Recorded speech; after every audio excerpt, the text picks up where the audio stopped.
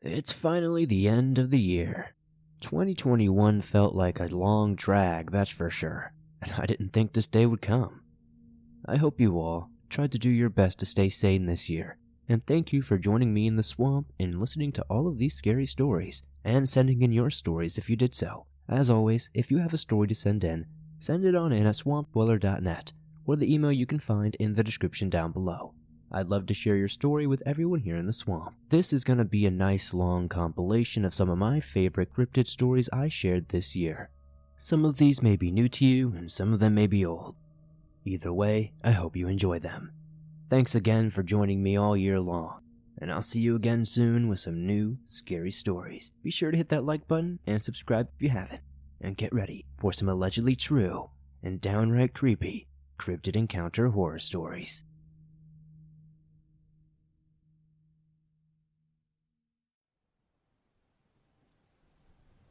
I went on vacation in Northern Europe with my grandfather, as he had taken people there before.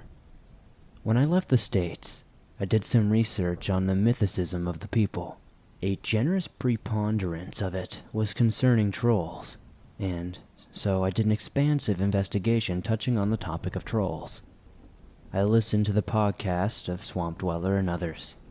Anyway, my grandfather was remarkably kind, and when I requested to investigate Troller's Gill, he granted it without equivocation. We had countless fun experiences while in the United Kingdom.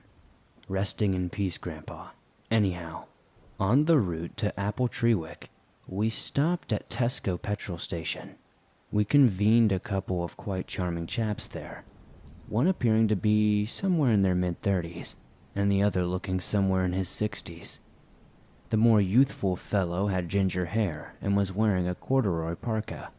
The mature individual possessed a full head of lustrous silver hair and had an extremely crisp Norwegian accent. They inquired where we were going. I simply replied, Troller's Gill. The more adult one shifted to the ginger and his peepers went wide. The redhead discerned that he was surprised that we would be going there, and his eyes went wide. The pair then both stared at me and my grandpa with shock. The old guy said something about a dog beast in German, and the other looked to my grandfather and declared, Troller's Gill is shamed for the devil dog brute. Anyone who beholds him perishes shortly after. We both presumed he was ribbing, and I understand it seems cliché, but I was honestly sort of creeped out.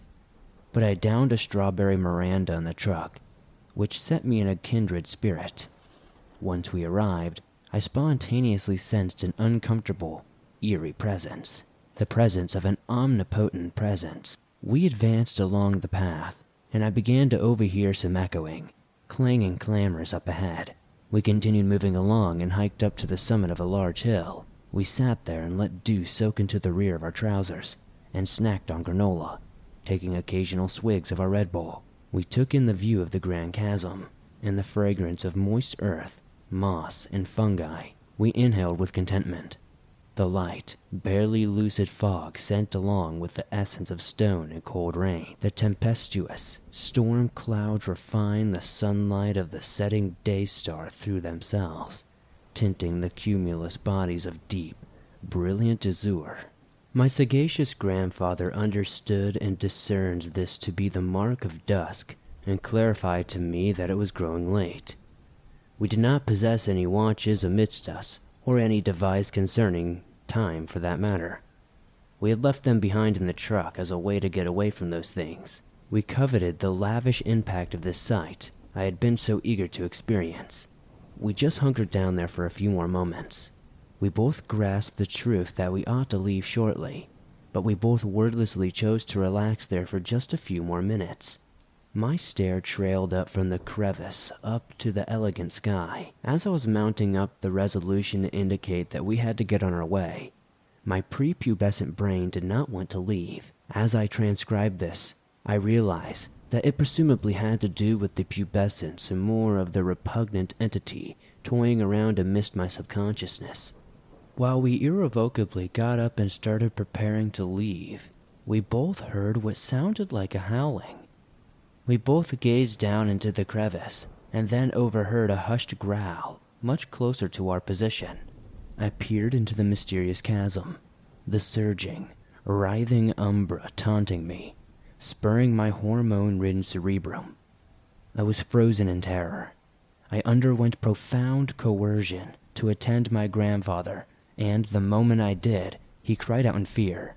He pointed down to the gorge, and I looked downhill. I didn't detect anything, yet still, the petty child within me was even more panicked as I observed my tough old grandpa getting that frightened, and not being there for him. Nearly simultaneously, my grandpa and I bolted, and at that instant, it seemed like he was running quicker than me. As we ran along the trail, the clinking and clanking accompanied us at a comfortable pace, almost like the beast was tantalizing us. Now, tears began streaming down my face, seemingly burning my cheeks. I glanced at my grandpa, and he glanced at me. We were both scared out of our wits. We made it to the security of our truck. My soft weeping drastically converted into heavy sobbing. Once I was done with my tearful sitting, the flesh below my eyes was stinging so sorely that I felt like a weeping anew. According to my grandfather, there were amazingly extrinsic tear streaks under my eyes, a dull maroon edge on a formless path, the body of the line paler than my skin hue. When I spoke to him regarding our encounter, I inquired about what he was pointing at in the gloomy chasm. He told me these exact words, and I quote, "A dark-furred wolf, as heavy as a bear, with tusk like a hog and fangs like a viper. His eyes were broad saucers charged with fire, and his embers stung me." As he uttered this description to me, it was almost idyllic. For some reason, his words had an immeasurable effect on me. I don't have a photogenic memory, but for some reason I can recite the complete bit off the top of my head every single time, with no consideration or hesitation. Like the place had a lasting mark on me. I might go back there someday. I can't grasp what I will do. There were only 2 material things I took home with me from that monster, but you surely couldn't label it as evidence. A tear in my beloved sweater. Now, I normally go with the flow, but for some reason, it made my heart stop. I suddenly broke into a cold sweat. I originally noticed it when I was on the way back. I was tensely fiddling with the finger breadth of my attire. It was dark at this point, and I was doing everything I could to hold my gaze away from the ditches on the side of the road. My imagination was waiting for me there, with a knife behind its back. I sensed something burning me, and I tore my hand away from the sweater. I noticed a tear, and I somehow associated it that it was ripped with teeth. Not hominid teeth, but something sharper. My grandfather didn't discern my pain. It was dark, and he was concentrating on more significant matters like driving.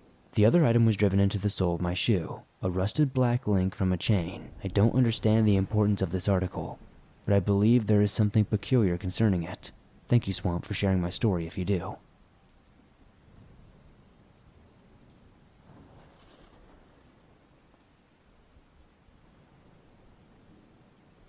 It was Reforger 1976, and I was separated from others that were with me in the forest of southern Germany. It was in September, so it was still like summer. Sometimes it would rain, but at that time it was hot. They moved me to a railhead for what reason I did not know. The army logic is beyond reason sometime. At this, they had a lot of tanker trucks, and these trucks looked to be abandoned as I walked by them. It was strange to see them like that, I thought.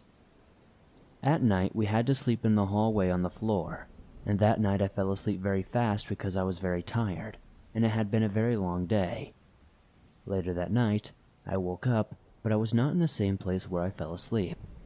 This had me disoriented, as I was unfamiliar with my surroundings. I was suddenly awake and walking into a small town. Now I had heard of this town before. It was known as a school town, which had nothing but girls and women living in it. I heard a voice in my head, telling me that a self-propelled howitzer was lost, and they were looking for it. I had to find it, and for whatever reason I knew details about the situation. It was a medieval-looking town with cobblestone streets that looked like an old vampire movie location. At this point, I was not looking for the howitzer in this town because it was way off the beat and pass that no person with the right mind would travel to this location. It was primitive to say the least. I was in Germany for 2.5 years. I went to places near the east and west border that looked like cave people lived in there. There was a mound of dirt and doors. This town reminded me of ancient Europe, but they still had houses where people lived. This town was so far off the highway that I was angry because they sent me here. I could not believe my eyes. There was the track, and it was abandoned. There was nobody manning the track. A thought came to me, was that it was a town full of women, so the crew might have taken off with them. So I decided to start looking for them. I started knocking at the doors of the buildings around, trying to find the missing crew. A blonde woman answered the door, and she asked me in. I started to talk to her, and we got to know each other, and then one of her friends came in with the blonde woman and started to ask me if I wanted to stay the night because it was getting late, and it was far from any army units. I think she was also lonely and wanted somebody to spend the night with her. Lucky me, I was in the country only a few months, and I was in a town full of only women, and one invited me to stay. This was one adventure that I could talk about. Remember, life is an adventure, one after another. I thank God because, to me, He is the one that puts things in your life and makes it more interesting. The blonde woman talks broken English, so she never gave me her name, and she started talking to her friend in German, and her friend got angry. They looked like they were going to fight. Her friend was a dirty blonde who stood up about 5'7". They were both at each other's necks. They were wearing jeans, and I did not remember their tops. I don't remember if they were wearing shoes or not either. I guess these details are not very important. I start to go into the bedroom to get some sleep. I later fall asleep, and I believe the blonde woman and her friend come in walking in the room. She looks at me like she wanted something. Remember, this town was nothing but women, but she may have not seen a man for a long time. So I got up to hug her. She was around 7 to 10 feet away, and then I felt something hit my face. The only light that was coming into the room was barely even shining any light for me to see. I rubbed my face and looked at what it was. The color was red as blood. There was no other person in the room but me and her, and it started to look like she was falling apart. Part of her body was flying everywhere. The shock of seeing this left me trying to figure out what was going on. Was I caught in a dream? Was I caught in some sort of delusion? What was happening? There was nobody standing that could have done this. She was standing in front of the door, and light was hitting her, and there was nobody standing next to her. It was like a spirit was hacking her with a knife. So my thoughts got back to me, and the first thing I thought was to run out. I gathered my clothes and ran as fast as I could. I had my M16 but no ammo, not even a bayonet, so I could protect myself if it came down to it. I could use my rifle as a club, but as far as I could tell, I could not see the creature.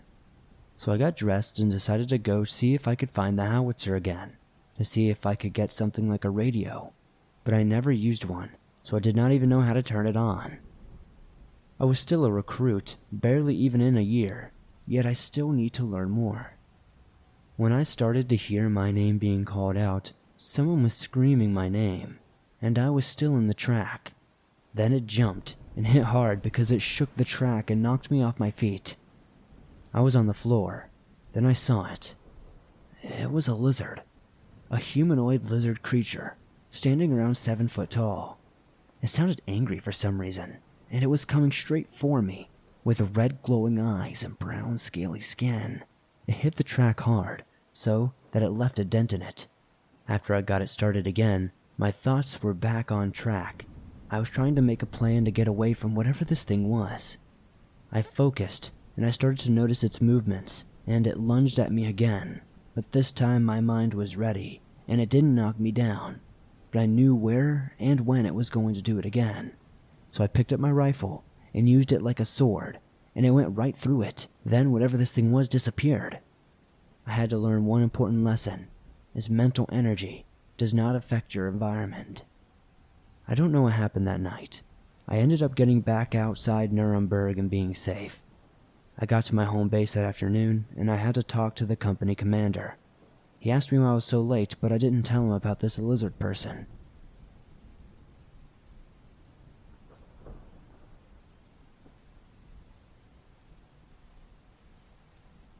I've seen this creature for several nights now on my way to and from work.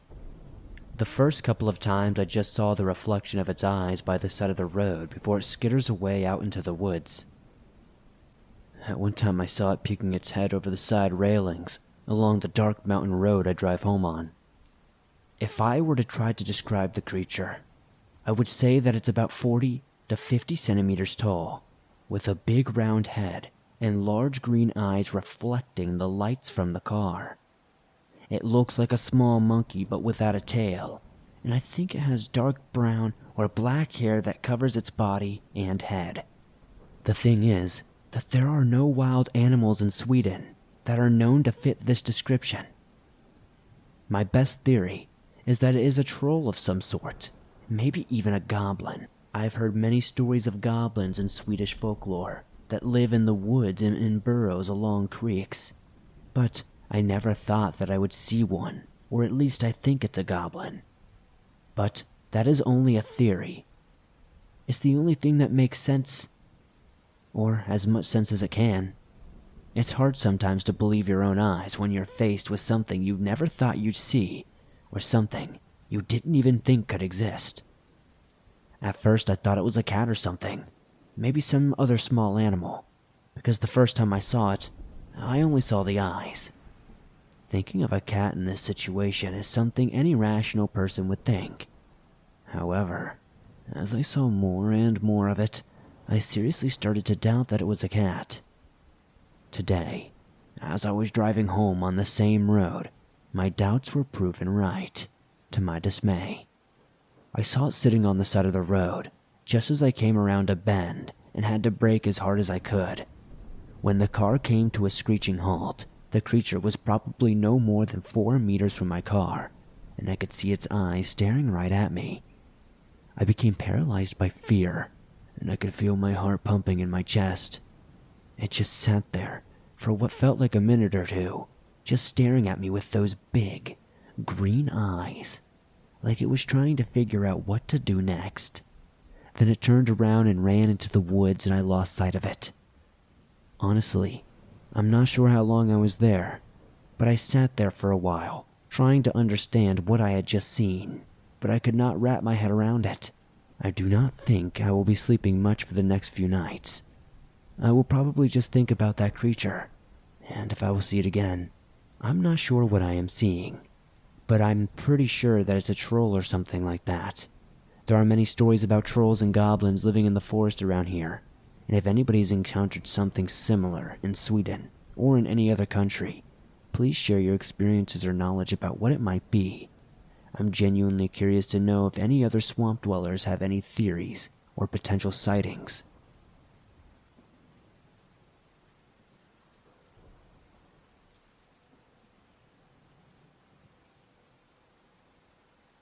I'm a big fan of horror stories.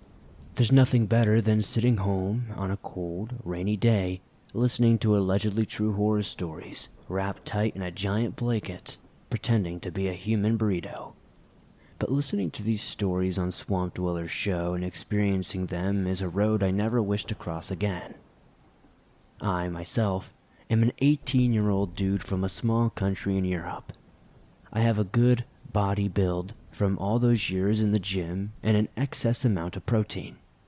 I've lived my life in the biggest cities in my country, but I have never shied away from going to the countryside to get a bit of that countryman life.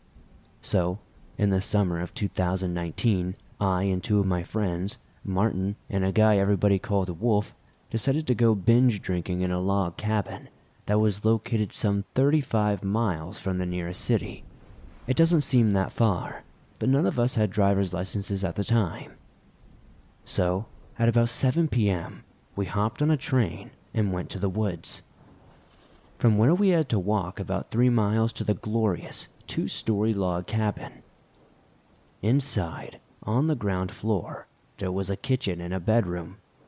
Upstairs on the second floor, there was a small hallway which led to another bedroom with separate beds. I and Wolf established our presence in the second floor bedroom, and Martin settled down in the ground floor bedroom, like the little loner he is. There's nothing wrong with that, by the way. We were prepping food and drinks, listening to music, never minding that we were in the middle of the woods, miles away from the nearest civilization. But we had lots of drinks and snacks. So what else would we need, am I right? About a half a mile away from the cabin, there was this massive pond. After a couple of beers, we went there, thinking we could go for a swim. But seeing the unnaturally dark water and a little forest of reeds, we decided that it probably was not worth getting rashes from the dirty water or cutting our legs on whatever litter might be roaming on the bottom, and we made our way back to the cabin. The evening was extraordinarily beautiful and peaceful. The red and purple sky was stunning, accompanied by the giant bonfire we made for the night full of marshmallow roasting and drinking. When the nighttime came, we were quick to drink, and it was about 1 a.m. We were all in a good state of drunkenness, some more than others because Martin was already passed out in his folding chair. Wolf and I carried him to his room and put him in his bed, leaving all the doors wide open. Everything outside was pitch black, and our smart asses didn't bring a flashlight. But with one friend sleeping and us getting bored, we decided to walk back to that pond we went to previously and make a small campfire. But as we got near the trail that leads to the woods, we heard leaves crunching and twigs snapping, like somebody was quickly walking just behind the trees about 30 feet in front of us. We quickly stopped. Wolf whispered, "Hey, I think someone's there." "It can't be. It's a private territory. Must be the wind or something," I said. Being quite drunk and actively brave, I loudly shouted, "If there's someone there, put your freaking hands up in the air." Yeah, very mature, I know. But then, the sound stopped. It was as if whatever was making those sounds was never even there. Not being able to see because of the darkness, we got a bit creeped out and started to walk back towards the cabin, talking about how funny it would be if somebody lifted their hands in the air after saying that. But what I heard then made my heart sink. From inside of the cabin, we heard an ear-piercing scream. It was Martin. We rushed to the entrance of the cabin. Then we saw it. A pale, gray-skinned humanoid creature. It was probably about 5 feet tall with disproportionately long arms and webbed fingers. Its legs were bent backwards and were super skinny. The face had 2 giant black eyes and a mouth that was open, showing a row of long, pointy teeth. The creature was holding Martin's leg while he was screaming inhumanly loud. I never thought a human could produce such a high-pitched scream. The thing had to run past us at some point and get out of the cabin. So I was scared and wanted to pee myself. We had to somehow get past this thing to get inside. Thinking quickly, we picked the biggest pieces of firewood and started throwing it at the creature. We both missed, but luckily it let go of Martin's leg and jumped back into the forest. We quickly dragged Martin back inside, closed all of the doors and windows, locking ourselves in the second-floor bedroom, backs pressed against the door. Martin's leg was pretty badly scratched. We poured vodka on the wound and DIY bandaged his leg. The rest of the night we heard scratching at the entrance and the windows. We were afraid it would break the windows and get inside, but to our luck, it never did. At one point, the scratching stopped, so Wolf went to the window and checked if it was gone, but to his horror, it was standing outside the window, looking straight at him. When the sun came up, we checked through all the windows for the creature.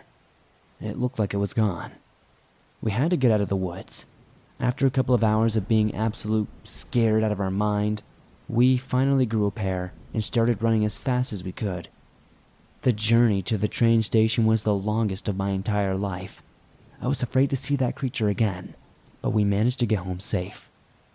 We've never told anybody what we saw. Nobody believed us. I never really believed in those scary stories that I used to listen to either. The creature was similar looking to the Dover Demon, but not quite exactly. I still do not know why the creature didn't attack me and Wolf. Maybe it saw Martin as easy prey while he was in his drunken state, but I'm happy it all ended safely. I think the creature came from that pond.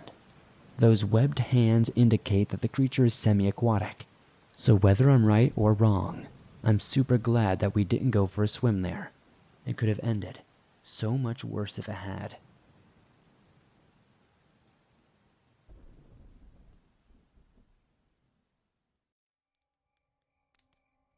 In the early winter of 1996, I was dating a girl from the Tonto Apache Reservation in Payson, Arizona. After leaving the reservation sometime around 3 a.m. in the morning, I had a right-hand turn from the res to go back into town, before the stoplight and big casino were built there.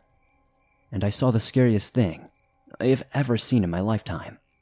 Off to my right, out of the big ditch just on the edge of the headlights, I saw a very strange and intimidating creature. The creature looked like a man at first, but I quickly learned it was nothing of the sort. This thing slowly walked from the right-hand shoulder of the road to the center of the right lane, right in front of me. It slowly walked across in front of me, staring at me the entire time, looking straight into my eyes. This thing had the body and torso of a well-developed man, yet it was covered in fur, that of which resembled the fur of a coyote or maybe a wolf. The torso was muscular, and then I noticed that this creature did not walk on normal legs. It had legs that were similar to a deer, and it walked on hooves.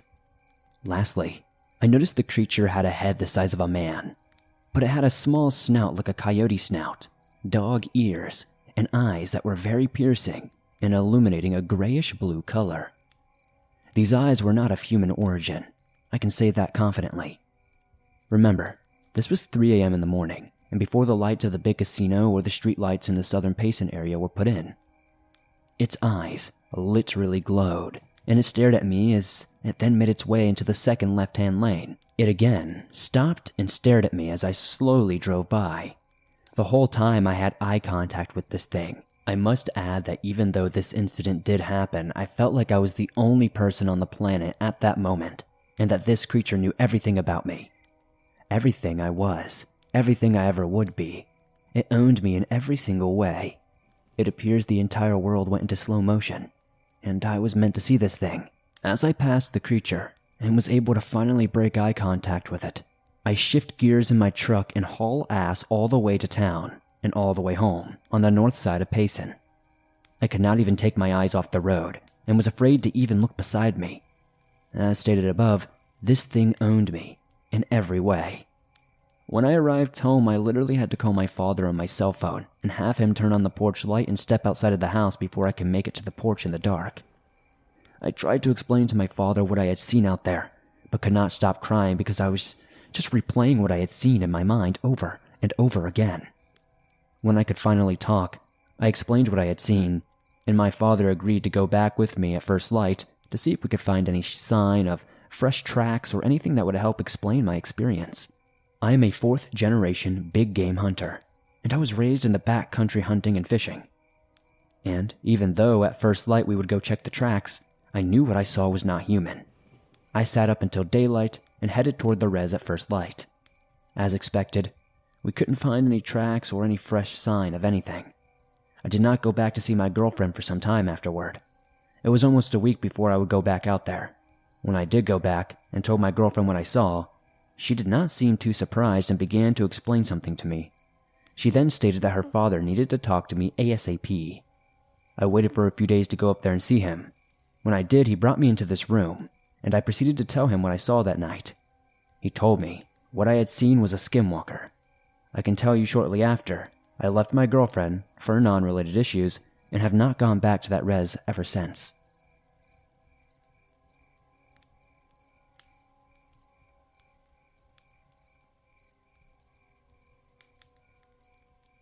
I live in a very out-of-the-way village in a 70-year-old house roughly 19 miles from the border of Colorado. This was back in the 90s. You'd think the house, which everyone even in my family thinks is haunted, would be the whole story. But no. My story is about the cemetery, which is only a couple of blocks away from my family home. That's why they say it's haunted, even though I disagree. That's because of what I saw one day at sunset, when I was about 7 or 10 years old. And even just recalling it makes my heart freeze and start to race with unease. I had just finished a rather short fist fight with my cousin. She had managed to give me a good bloody lip and a black eye. Living so close to farms, nature, mountains, and so on, it isn't too surprising. You're raised to be tough in hunting, tracking, camping, and other wilderness survival. But they don't prepare you for some of the unusual things. Anyway, I was upset that I, a boy, had been badly beaten by my girly cousin, and didn't even notice I had walked in frustration past the graveyard. And by the time I did, it was already a little past sunset. I knew my mother would be furious for me staying out late, and that thought occupied my mind as I started jogging back home past the graveyard. And that's when I noticed it.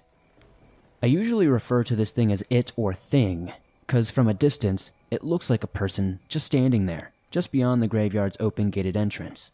Yet, I could feel this uncomfortable feeling, like I shouldn't be seeing this or even around this person, this stranger, or this creature. Also, stranger danger was a big thing back then. I passed him without really looking at him and just went as I was about 20 or so feet away from him. I turned, and now remembering, I wish I didn't, he had no eyes. It was very similar to what Slender Man would look like, except he had this mouth with jagged teeth. It seemed to smile like he was grinning at me, mouth filled with long, almost bear-like teeth. A mouth deformed, almost like it was bigger than its head.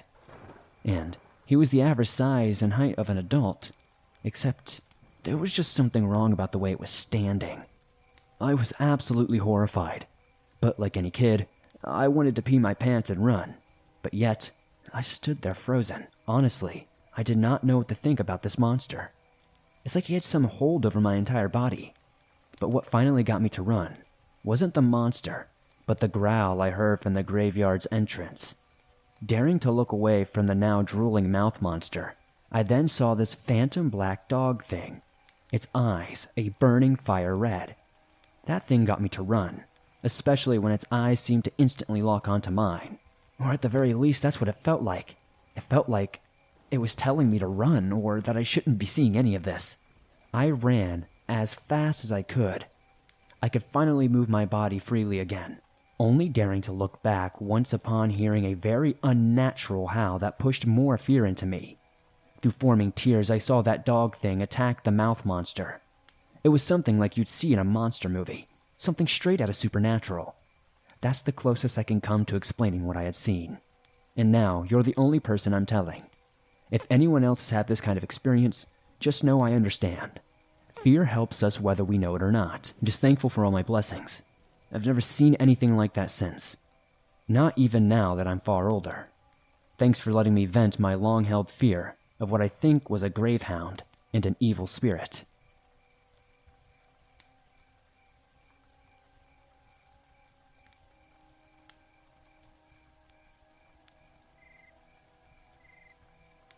Hey there, Swamp Dweller. Good afternoon. I wish this story could be a bit more exciting, but not much happens on the island of Tasmania. Not since Alexander Pierce escaped prison and ate his fellow convicts in 1822, or since the Port Arthur massacre in 1996, where my pregnant mother, my father, and my nan were meant to be. The only reason they didn't go and didn't end up being a part of that massacre is that my nan wanted to go somewhere else last minute. Such a simple reason. Anyway, moving on from that. During Christmas in 2019, my parents and I decided to go up to a walking trail. There's a massive quarry, a small track you can go down, and a long track that people often walk or ride up. If we have the time, we walk up the long track, but today we walked up the rock face and explored the quarry to try to find snakes and lizards. We were there for maybe 20 or so minutes when my mom suddenly got a feeling. This weird feeling. She said that she didn't feel like there was a snake or a lizard, but something else entirely. She felt that something was just off. I don't know if I was playing off her anxiety or maybe just feeling off as well, but I was definitely feeling it. As we got closer to the car, my mom pointed out some bones. My mind instantly went to big cat or panther. That's just the feeling I got. Like how on the rock face by myself while my parents were in the quarry, I got the feeling that there was something watching me. The closer I got to the car, the more off I felt. I don't know why, but instead of going through the designated entryway, I moved to the left and walked over the big rocks instead and moved straight to the car. And instead of going to the left-sided car, like I normally do, I went to the right side. My mom unlocked the door, and I could not get in quicker. While I stayed in the car, my mom opened the boot to grab something while my dad moved to the right, where there was a bit of a ditch or gully and some denser brush. I kept on looking to the left out my window, if that means anything. Soon, my mom and dad got in the car, and dad said he had a weird feeling too. For some reason, after that, my mind shouted, "Body." He said the closer he got to the ditch and gully, the worse feeling he got. Now, it's one thing for us to get a weird feeling, but all three of us? And the fact that my dad got the weird feeling too? My dad pretty much never gets bad feelings, and he believes in ghosts. Hell, he even saw a hellhound once.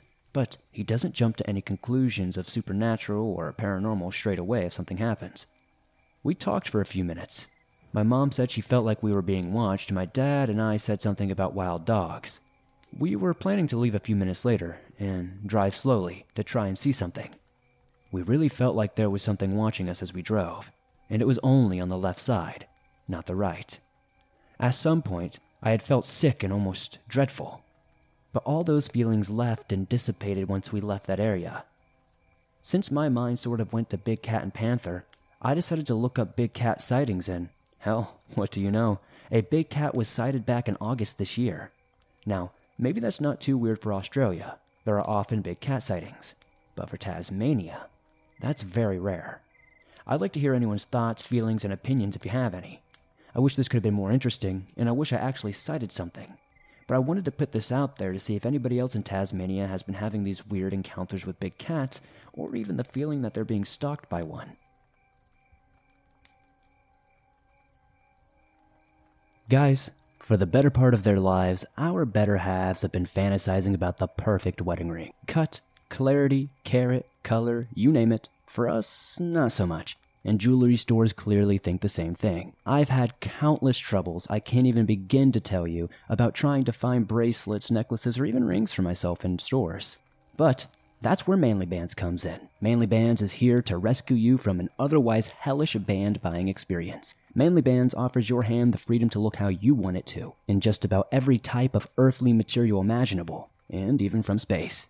I chose the Narrator Band, as I love the way it looks, it's very sleek and it fits just right. To get started, order the Manly Ring Sizer from Manly Bands to ensure that your ring will fit perfectly during your work and play.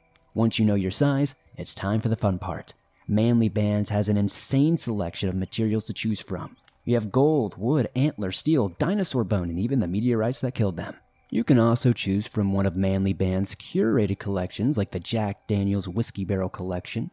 Once you've selected your band, Manly Bands offers free shipping worldwide, a 30-day exchange policy, and a free warranty. While there might be a 50% chance of your marriage working out, there's a 100% chance that you're going to love your Manly Band. To order your Manly Band and get 21% off, plus a free silicone ring, go to manlybands.com/swamped. That's manlybands.com/swamped for 21% off. Manly Bands. The best damn rings, period. My name is Jake, and this is my experience. This happened in South Texas back in 2004, around Halloween time. My friends Michael and Joey were looking for something exciting to do. We used to ride our bikes at night exploring the surrounding neighborhoods where we lived. We noticed an abandoned barn about a quarter mile off the road in between two cornfields, and decided to check it out. The path was long and dark. It was away from the dimly lit streetlight. The corn stalks hovered over the narrow path leading to the barn. It almost felt like I was being entrapped. Had it not been for the full moon, it would have been pitch black dark inside the barn. Thankfully, our flashlights, running low on battery, were enough to illuminate the way inside to check it out. We must have stuck around for 10 to 15 minutes, exploring until a strange feeling set in. That someone, or something was watching us from within the corn stalks.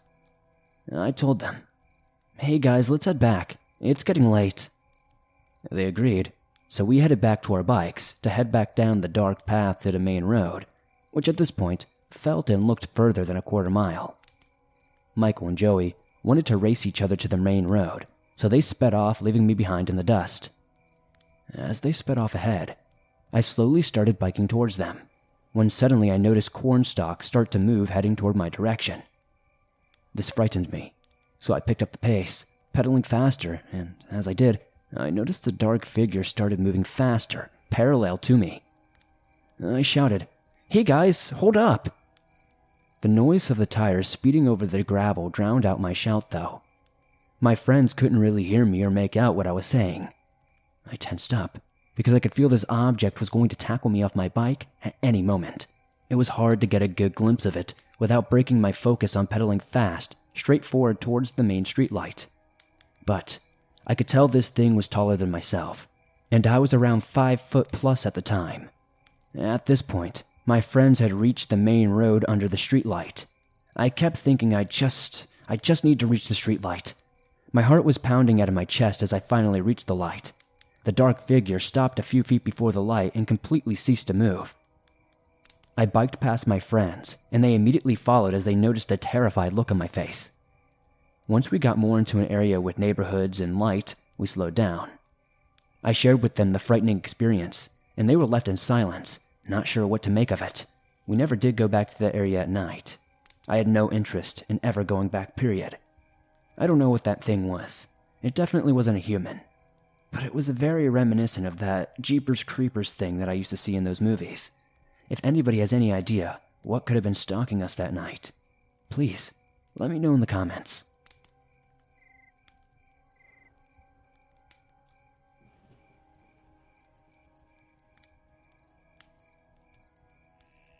My grandmother has shared a lot of stories over the years of growing up in East Tennessee. This lady has been struck by lightning twice. She grew up in a haunted house, and she swears she has seen Bigfoot.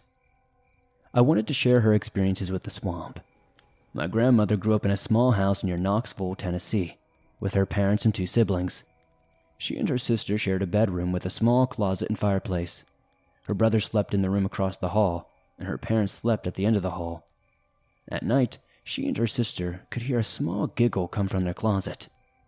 Eventually, they would work up the nerve to leave the closet door open one night before bed.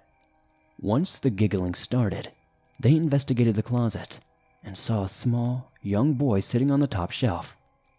It looked like he was playing a game like marbles or jacks.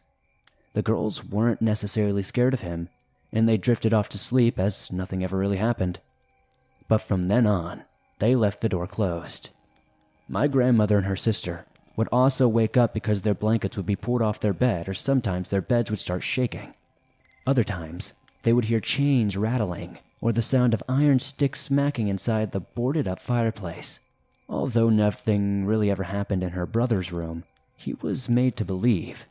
He drove home late one evening and found the front door was locked.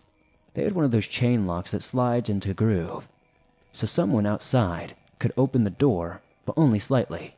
My grandma heard the door open and the chain smack, meaning he tried to get in but couldn't. So she walked out of the room to go let him in. As she walked down the hallway, she saw the chain lift, glide sideways, then fall. Her brother opened the door and realized there was no one close enough to let him in other than their friendly ghost. They eventually sold the house, which their ghost friend did not approve of. My grandma had all of her clothes packed away, so only hangers were left in the closet. The day they were supposed to leave, she walked down the hall towards the front door, but she heard a clatter from the closet. She walked back to find all the clothes hangers had been thrown out of the closet and were all over the bedroom floor. That was her last encounter in the house before they moved. Sometime later as an adult, my grandmother moved to a place near Norris, Tennessee. They frequently visited Big Ridge State Park. This is where she swears she saw Bigfoot.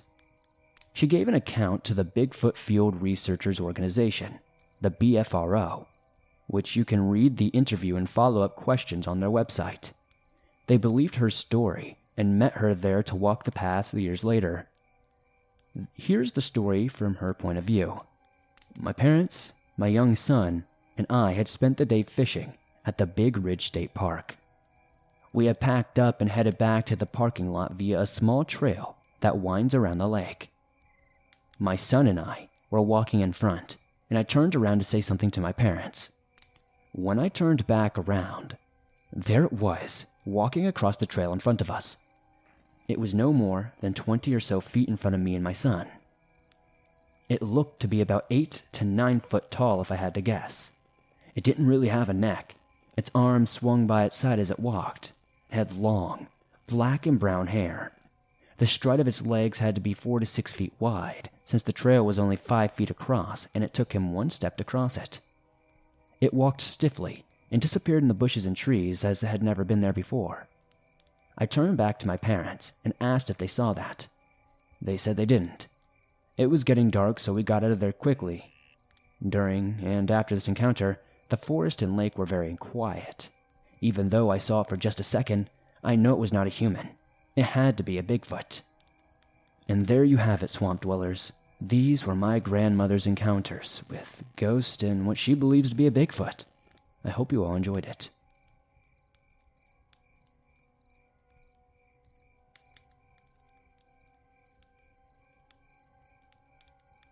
This happened 12 years ago, and to this day I still consider me lucky.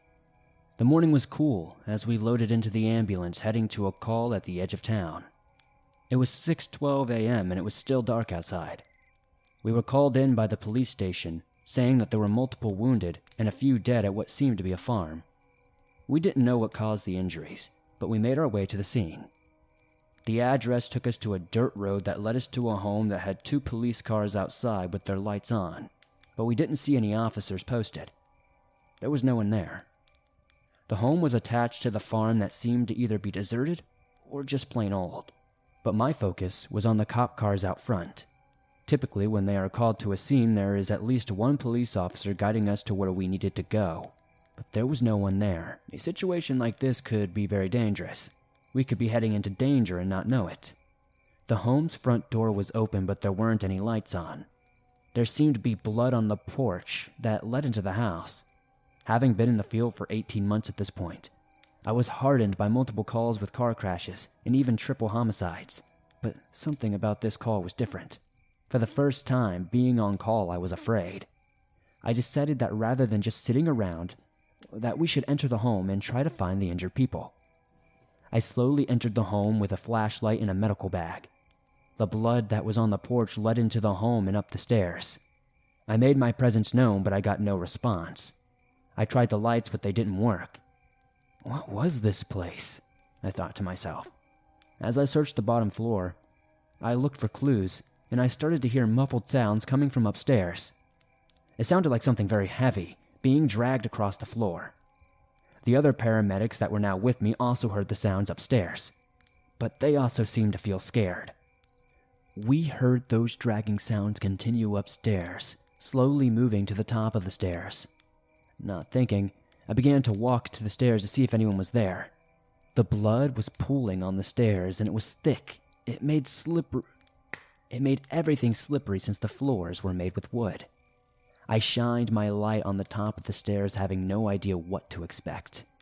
I slowly continued forward with another paramedic right behind me. We were halfway up the stairs when we saw a hand pull forward. A policeman who was on the ground. He continued to drag himself on the ground, revealing that his lower leg was missing. "Get out before it sees you," he said with extreme pain.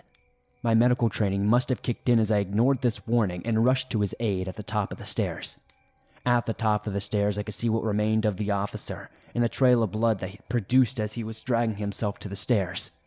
I could also see another set of stairs leading to what appeared to be the attic. The 2 paramedics that were with me attended to the officer at the top of the stairs, and I slowly ventured to the stairs of the attic. Above me, I could hear sounds that I'm not able to describe, but they were terrifying in nature. Sounds that I assumed to be grunts or something very large eating. My flashlight was the only thing illuminating my path in the long hallway leading to the attic stairs.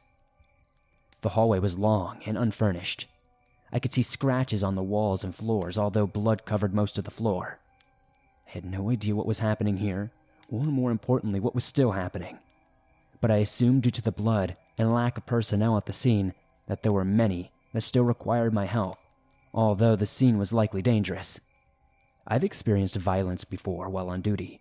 Many people while in shock can be aggressive and numb to pain while making subduing them quite the task. I wasn't necessarily preparing for violence, although it's never outside the realm of possibility. I proceeded to the attic steps alone, flashlight in hand. I was tempted to announce my presence, but I decided against it. I had a feeling that I've never experienced before, but the best I could describe it was that I was about to meet the devil. The literal embodiment of a devil, the embodiment of evil was up these stairs. I could feel it. I walked up the stairs slowly, hearing sounds much clearer, sounds that didn't sound good. I was about to reach the top of the stairs when I heard a loud sound coming from downstairs and a rushing of people entering the home. I quickly turned around and ran down the stairs over to the other paramedics, and the officer was in grave condition over there. Coming up the stairs was a SWAT team in full gear. This would be the first and last time I'd ever see a SWAT team come to a scene. They ordered all of us downstairs and told us to leave the officer. The officer was bandaged but unresponsive due to blood loss. They asked me, "Where is it?" sternly, and I pointed to the attic stairs. They rushed the stairs leading to the attic with their weapons drawn, and we went down the stairs. From the bottom floor, we could hear screeching and gunfire coming from the attic. A lot of gunfire. We were ushered outside by more members of the SWAT team. By this time, the sun was starting to rise, and not only did the SWAT team arrive, but also government officials in suits. They pulled us aside and asked us many questions. They asked us what we saw and who was all inside. Thankfully, we hadn't seen much, so we told them the truth. I asked them what was going on and what was inside. They didn't answer me, and they told me to attend to the people that they'll bring out. They brought out 7 bodies that day. 7 mangled bodies. None of them fully intact, however, the one officer missing both legs ended up surviving. What happened here? What did they shoot in the attic? What was I about to see in the attic had the SWAT team not arrived? I'm glad that I wasn't one of those bodies, but this night will never leave my mind.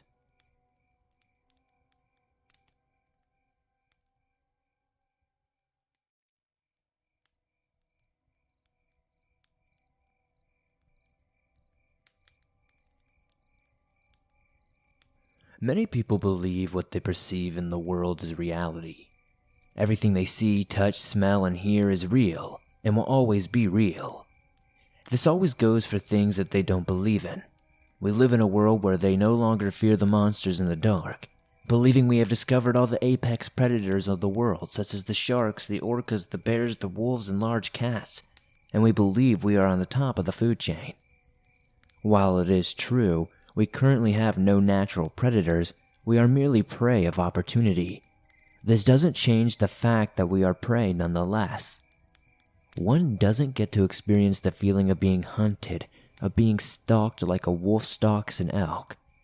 The feeling of dread you feel as the eyes of a predator are staring into you, waiting for you to make one wrong move. I was 14 at the time. I had short black hair and braces that made me look like the biggest dork you have ever met in your life. Funny enough, I was. While I played lacrosse and was semi-athletic, what I lacked in coordination and speed I made up for with a deceiving amount of brute strength, an amount that didn't make sense for my small stature. I was in Phoenix, Arizona for my annual summer trip to visit my grandparents on my father's side of the family. My grandparents seemed like opposites. My grandfather is a tall, semi-muscular man, standing at 6 feet 6 inches in height and weighing easily over 190 pounds, who never seemed to take anything seriously and loved to crack joke and tease others. My grandmother was tall for a woman, standing at easily 5 feet 9 inches, was rather skinny. She didn't make jokes often, but always seemed to laugh at my grandfather's jokes. The only similarities I ever felt like they really shared was their love for their family, and their love for going on walks and hiking. They also owned a beautiful dog named Lucy. Lucy was a rescue when my grandparents got her, and such she came with her own issues. She wasn't fond of bigger men and hated big dogs, yet somehow that didn't seem to stop her from loving any of the men in my family, including my grandfather. If you saw Lucy from a distance, you'd think it was just a large fox. Her fur was the orange color foxes have, and her tail looked just like a fox. In truth, no one knew what breed she was. Even after having become a registered veterinarian assistant, I still have no good guess. The only thing I know is that she is at least part German Shepherd, as she shares the same common characteristics. The only thing I know for sure is that she at least shares some part of German Shepherd, as she shares the same common characteristics they have, including the medium size, pointy ears, snout, and her love and undying devotion to her owners. The morning after I arrived at my grandmother's, they told me that they were going to hike up Camelback Mountain, a mountain that got its name for looking like a camel's hump. I hated the idea of doing this. Like most high schoolers, I just wanted to lay in bed and watch YouTube, especially since this would be the first year I didn't have my brother Jalen to keep me company. Jalen was my older brother, who had 6 years on me. He had just turned 20 and decided he needed to work to save up money for when he goes back to campus, leaving me to go on a trip by himself. I wasn't upset. Obviously, this is a decision he needed to make, but I was sad about it. Up until 8th grade, he had been my only real friend that I could really rely on and open up to. As I was sitting in the car with my grandmother, I remember staring out the window, admiring the scorching sun, and listening to the steady panting of Lucy in the back. I looked up into the rearview mirror in hopes of seeing her smiling face, instilling confidence in me. I yawned and rolled onto my side, facing the passenger side of the car, and closed my eyes. While I slept, I remember reflecting on the story my grandfather on my mother's side of the family told me a few months ago. These grandparents only lived a few hours south of my family, so I visited them more often. My grandfather, who I will refer to as Papa to help separate the two, is a short, overweight man who loved his grandchildren more than life itself, but he took a liking to me more than anyone else. I think the reason for this was because I took the time to listen to his story. Papa had served in Vietnam when he was younger and had numerous stories to tell, a few of which were almost unsettling. He told me of creatures, the likes of which we humans have never seen before, living in the jungles there. He told me how the creature was more dangerous than the Viet Cong soldier or animal, anything like that. He also gave me survival tips in case I ever found myself stuck in the woods and felt unsafe. If you ever feel like you're being stalked by something, do not run. Prey runs. His voice echoed in my head. Don't ever scream. Prey screams. If you see the creature stalking you, do not meet its gaze. Most animals take that as you challenging it, and while humans are extremely capable creatures, being able to rely on adrenaline to take down a lot of animals, there are creatures in this world that will butcher us without hesitating. His words seemed to burn themselves into my head. All you need to do is make yourself look as big as possible and walk out of its territory as fast as possible, while still walking. The last of his words echoed as I felt someone shaking my body a little bit. We're here, Josh. It's time to wake up, I heard my grandmother say while rocking my body back and forth. We both got out of the car, and I gave Lucy the treats I had promised her. As I stood outside the car, holding Lucy's leash, I breathed in the fresh air. It smelled quite different from Indiana, as it didn't carry the swamp smell Indiana's humidity usually carries with it. The air was much thinner, making me more confident that I wouldn't be able to run nearly as far as I would be able to at home. As we walked along the trail, my grandmother and I side by side with Lucy leading the way ahead of us, I made idle talk with her as we walked down the trail. The mountains were beautiful. While one would imagine it just to be a barren desert there are specific parts of arid trees and cacti that turn into a sort of forest, that combined with the beautiful blue skies and warm, almost boiling hot weather, made it a beautiful day to hike. As we continued to walk, I felt this sense of dread growing inside of me the further we went. I looked down to Lucy, whose ears were now up and alert. Her body was low to the ground. She sensed something near us. I began to feel uneasy. The mountains of Arizona had many creatures inhabiting it, which include black bear, mountain lions, elk, deer, javelina, coyote, antelope, along with a lot more. I looked at my grandmother, who didn't seem bothered at all. This feeling of dread grew bigger and bigger, the weight of it sitting on my chest. Something was staring at me. I could feel it piercing my soul. I recalled my papa's advice and attempted to make myself look as big as possible, which admittedly wasn't very big at all. My goal was to make myself seem like I just wasn't worth the trouble. I looked around trying to spot anything out of place when I saw it. Peering around from behind a cactus was some sort of creature, covered in black fur. I couldn't see its body because it was behind the giant cactus, but I could tell it was easily as tall as this cactus was. This thing was easily 7 feet tall. I tried to avoid its gaze, not wanting to accidentally challenge it, but it felt as though my eyes snapped to them on their own. Its eyes were black. Not black, but more like they were completely void of light, except for a small amount of yellow. Their eyes were beady and honestly soulless. The longer I looked, I noticed this giant hand reaching around the front of the cactus. Its hands was big enough to fit my head inside of it, and it had 2-inch claws at its fingertips. My head snapped away from it, and I looked ahead. "Grandma, we need to turn around and leave," I said, trying not to show fear, but wanting to get the urgency across. "Oh, but we haven't made it halfway yet," my grandmother said with a sound of sadness in her voice. I needed to come up with something to get us out of there. I looked down to Lucy, who was still walking forward, but her head wasn't looking ahead. She was looking at my right, the direction I saw the monster watching us from. "Grandma, I don't feel good. My stomach hurts and I feel nauseous. Can we please just go back? I promise we can take Lucy on a walk a little bit later," I said, trying to sound as sick as possible. "I guess that is fine," my grandmother said almost disappointingly, as she really wanted to take me to the peak this year. When we turned around, I made sure to keep myself between where I had seen the monster and my grandmother. As we walked back down, feeling the dread continued to get worse. This feeling of hopelessness that you are no longer the scariest out there anymore. That at any moment's notice, something could decide to take you out of this world. When we got back to the car, I noticed we were still the only ones out there, which is strange, as it was usually a place to go hiking that was very popular. Lucy reluctantly got back into the SUV, preferring to stay outside and keep watch while my grandmother got in the car. While I finally got Lucy in, and I got myself in, I looked ahead on the trail. There was something, somewhat obscured by the foliage. It was a hulking animal of some sort.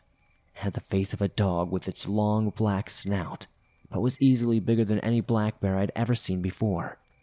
It stared at me, into my soul once again, but it never moved, only stared at me, which was almost scarier than it charging us. We went back home where I sat in my room and immediately called my papa.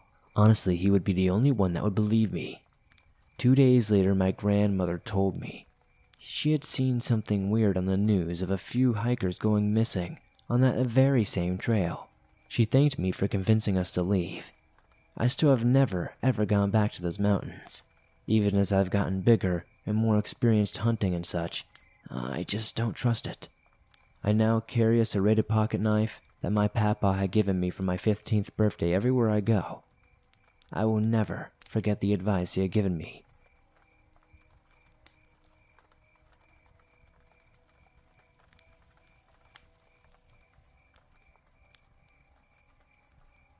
So, I and 2 of my buddies were up Lone Peak Canyon with a plan to sleep under the stars and leave the next day. So we got everything set up and decided to go swim in the lake.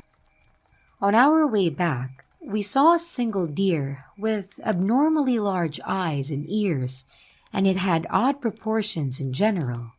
I've grown up in Utah Valley my whole life, and I've seen thousands of deer, so I know what they usually look and act like. The deer was sitting on a rock like a dog, and it turned its head to watch us without giving any reaction. Its head seemed to turn and follow while its body stayed perfectly still. It almost looked like its head was detached from its body. I decided that it was just an odd occurrence and that I should just ignore it. This was at 4 p.m.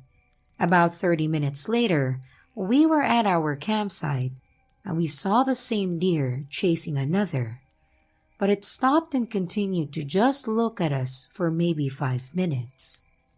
When we all looked away, it almost just disappeared. Maybe it took off as soon as we looked away, but this was also odd.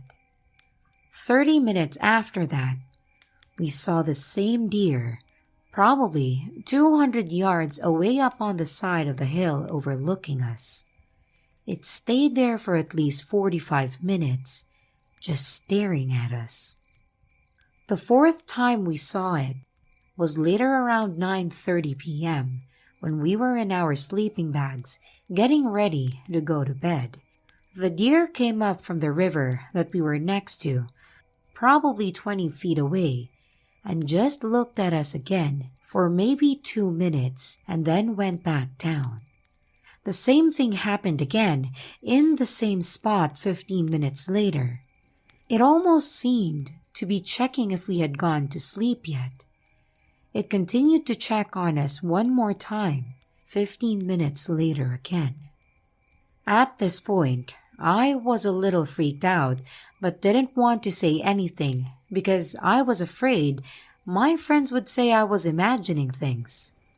So we all tried to go to bed, and at about 10:30 to 10:45, we started hearing something maybe 10 feet away just under the hill that led to where the river was.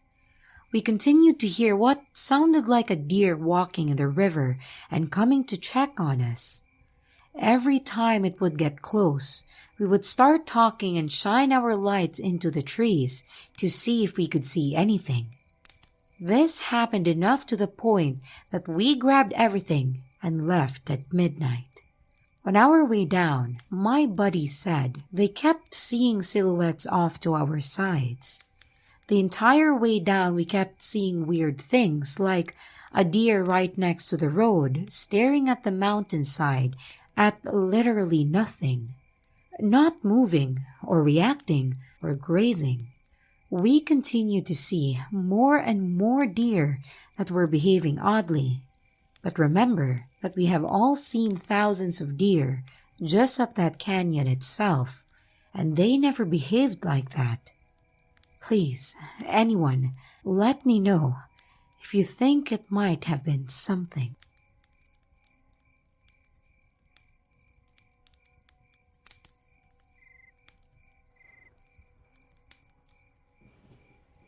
When I was 8, maybe even 7, I had a disturbing encounter with some creature or entity. I lived in the Appalachian mountain range of Pennsylvania.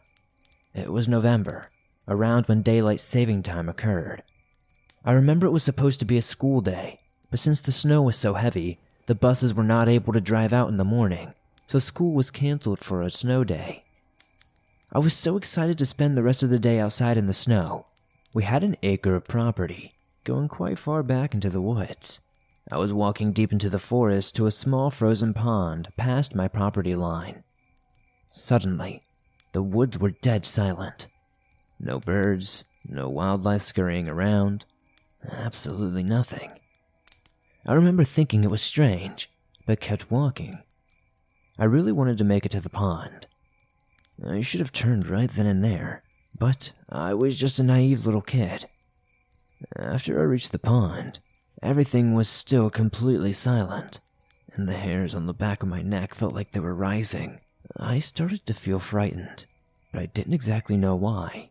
I felt like something bad was going to happen to me if I didn't leave at that exact moment, so I decided to run back home. As I arrived back at my yard, I realized it was so late. The sun was setting. My mom was running outside asking where I was literally all day. And to never disappear ever like that again. Nothing of this ever made sense to me. I had only been outside for about 20 minutes. I left my house with my snow gear on at around 10 a.m., right after getting the snow day call. It was almost 8 p.m., meaning I had been gone for around 10 hours.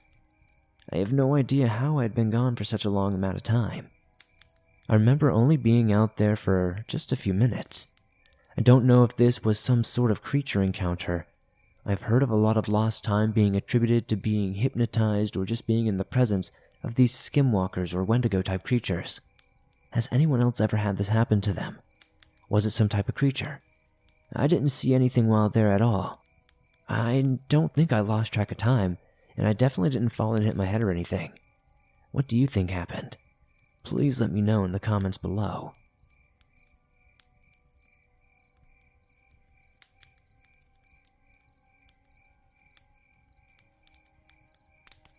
A little backstory about myself. I'm a 15-year-old girl, and I've always been shy my whole life because my parents treated me like I was an enemy to them. Anyways, on to this skinwalker story. This happened when I used to live in California. I and my brother Connor were playing in the backyard of our little house when we hear this scream coming from the woods. A little something about our house. It's a 60s to 70s house, but my father took awful care of it, that the floors in the house was rotting and the back porch was slowly collapsing, like it was very badly taken care of. Anyways, let's get back to the story. I and my brother got curious as to what was making that sound. So, like any other weirdos we investigated the sound. So about 3 minutes of walking, we hear it again, but the scream was much higher pitched and much closer. So my brother Connor makes the biggest mistake of his life. He screams back at it trying to mimic this thing, and the next thing we know is that we see it, and it's charging at us. And we just bolted. We get back to the house and I open the back door. I got my brother inside, and I legit slammed the back door. But after slamming the door, the entire floor under us just collapsed and we both fall into the basement. My father eventually walks into the house after work and starts walking towards the kitchen, and before he steps in, he sees that the floor collapsed and sees us injured. My brother had a broken arm, and I was impaled by a metal pipe. Thankfully, we both made a full recovery.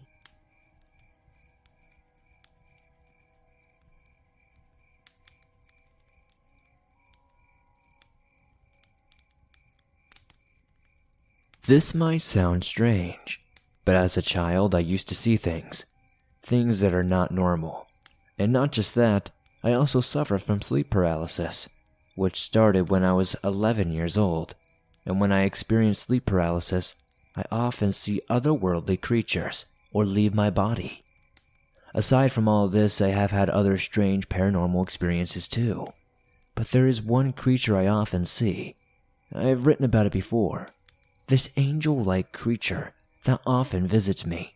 This angel-like creature is tall, shaped like a human, but tall with angel-like wings, completely dressed in white and faceless, but speaks with a woman's voice. It has told me many times before that if I ever have any troubles in life, then I might just call on its name. When I ask who he is, it usually doesn't reply, but finds a way to draw a cross so that I can see it, and so that I am left with the image of a cross burnt into my mind. So, this one cold evening, I was out after dark. I was in my 20s. I drew cold air and suddenly, it seemed like I was smoking like a chimney when I exhaled. My hands were freezing. I was out camping with friends and my husband, and I had gotten myself lost. I left to go to the bathroom, but being a curious creature, the urge to go on a dark adventure suddenly distracted me. I left the bathroom and declined to go back to the campsite. I decided to rather go into the bushes, into that area, which we were not actually allowed to go. They had closed the area off, and it made me exceedingly more curious as to why. I climbed over the chain they had placed between the two trees and ignored the no entry sign. I ventured deeper and deeper into the dark.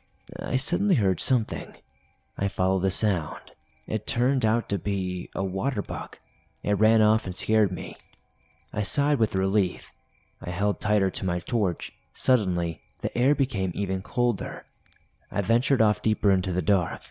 When I turned around after deciding that it was too dangerous now, and realized that I was lost, I had been met with a crossroads. and didn't know which path or road led back to the campsite anymore.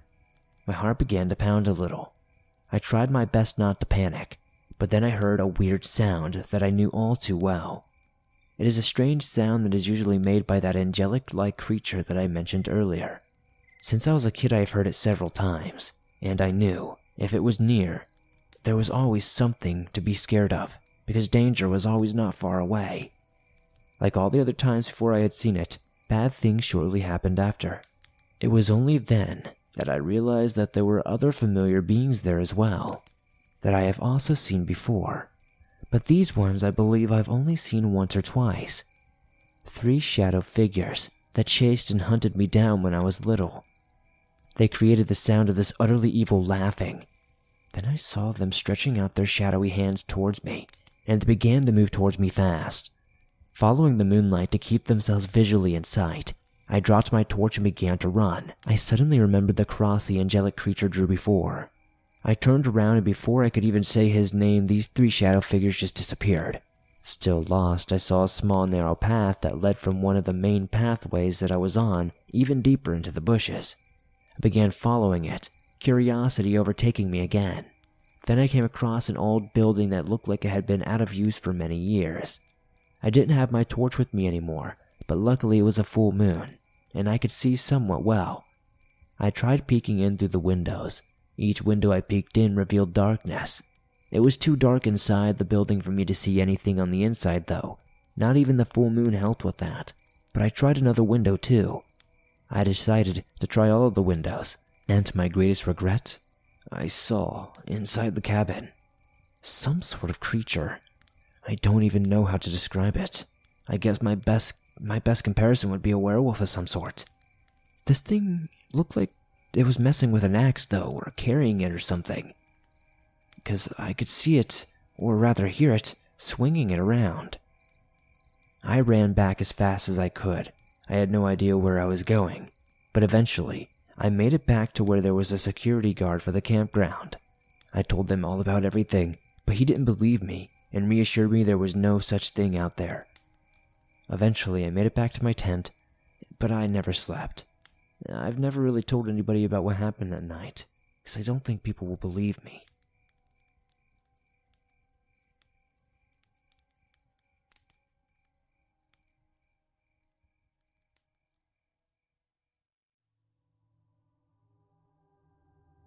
I might sound crazy, but these events actually happened. We live in the backwoods in Texas, 30 to 45 minutes to the biggest town, and yes, we live down a back road. From what I know so far, it could be a Bigfoot, a Wendigo, or, what we all fear, a skinwalker. It all started about 2 to 2.5 years ago before I met my girlfriend and before our land was clear cut. In August of 2018, I went out to the garage. It's about 50 feet from the front and back door. I am tooling around, and I can hear my father on the opposite end of the property on the tractor. I am in the middle of the garage and I heard something brush up against the back wall of the garage. Seeing many horror movies in my time, I'm not going out there, so I stay put. A few weeks went by, and the same thing happened when my dad was at work. That same day, I was leaving for work, and the clump of trees behind the garage began to shake forcefully. Fast forward to February, maybe even March of 2019, my girlfriend decided to look out the back patio door. She started saying, "No, no, no," following by shutting the door and closing the blinds. She ran to the guest bedroom closet to hide, and she began to cry. I followed her to the bedroom to try to calm her down. Whatever she saw scared the soul out of her. About 30 minutes later, we opened the patio blinds. There was nothing there. She said there was a hairy thing crouched over. Its back was not facing her, though. Sometime around May or June of 2019, right before we clear-cut our land, my girlfriend found an airsoft gun under my bed and wanted to go shoot it outside into some puddles in our driveway. It was around 7 or 8 p.m. at night. We were shooting for about 20 minutes and we ran out of ammo. I went inside to go get some more plastic pellets. I was gone for maybe 2 to 3 minutes, and when I come back out, My girlfriend told me she yelled for me because she heard a whistle in the woods. I told her I did not hear it, and I did not hear her either, and so we go inside. About a month later, sometime at night again, she was walking out to her car. She got to the car, heard a whistle in the woods again, and began to freak out. A month or two later, we clear-cut our land, and the experiences all stopped inexplicably. Then, sometime around October, we got a couple of friends over. Let's call them Brad and Izzy for privacy. Brad is part Native American. I will begin with this. There is a railroad that travels between the main towns we go to. A few months ago, Izzy claims they saw a skinwalker one night along these tracks. Brad saw one before Izzy did a mile farther down the tracks. 3 weeks ago, my girlfriend Brad, Izzy, and I had to stop by my cousin's house. They live off the main highway on a 2-lane road across from those tracks. I just had to drop off some Christmas gifts and get out of there. So I get out, open the trunk hatch, and Brad tells me to hurry. So I hurry up, drop off the gifts, and hurry back to the car. Brad tells me to drive, like now. So we go. My girlfriend and Brad saw 2 glowing white eyes across the street. So, all in all, they have had 3 experiences with what they are calling a skinwalker on that railroad. My girlfriend and I were leaving for work around 10 a.m. the next day. My girlfriend says she saw something across the road in the woods. Then, out of nowhere, we heard a train horn a few yards behind us. We live on a dirt road. If someone had a train horn, we would have heard it by now. I heard skinwalkers can copy voices or sounds. That same night when we delivered gifts, my girlfriend saw a black figure on a back row behind a grocery store. The next day she saw the figure leaving work, and the following day she saw it along the tree line at dusk. Last night, my dad and I were taking the trash out. We had a spotlight on. He was shining it around and saying, "Skinwalker." Halfway to the house, I told him to stop. I saw 2 eyes about 8 foot high off the ground. They were white and bluish like LED lights on a car. I asked for the flashlight and I shine it in the direction that I saw the, quote-unquote eyes. Nothing was there though. I almost forgot this first time Brad was at the house though. He came up to me while I was grilling. It was at about 7 p.m. so it was kind of dark. He asked me if I had a weird feeling like something was watching me, which before he came over, I had been feeling for at least 2 or 3 months. I don't know what's out here. I don't know if it's typical Texas Bigfoot, some sort of skinwalker, or something entirely different.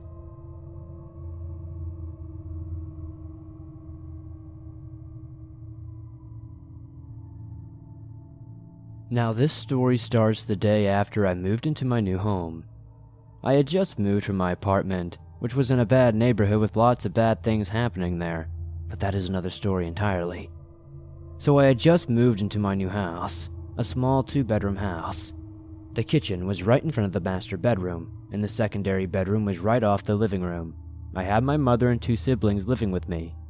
They took the large master, while I took the secondary bedroom.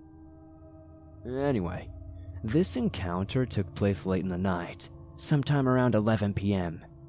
Everyone had just gone to sleep, so I was excited that I had the house to myself.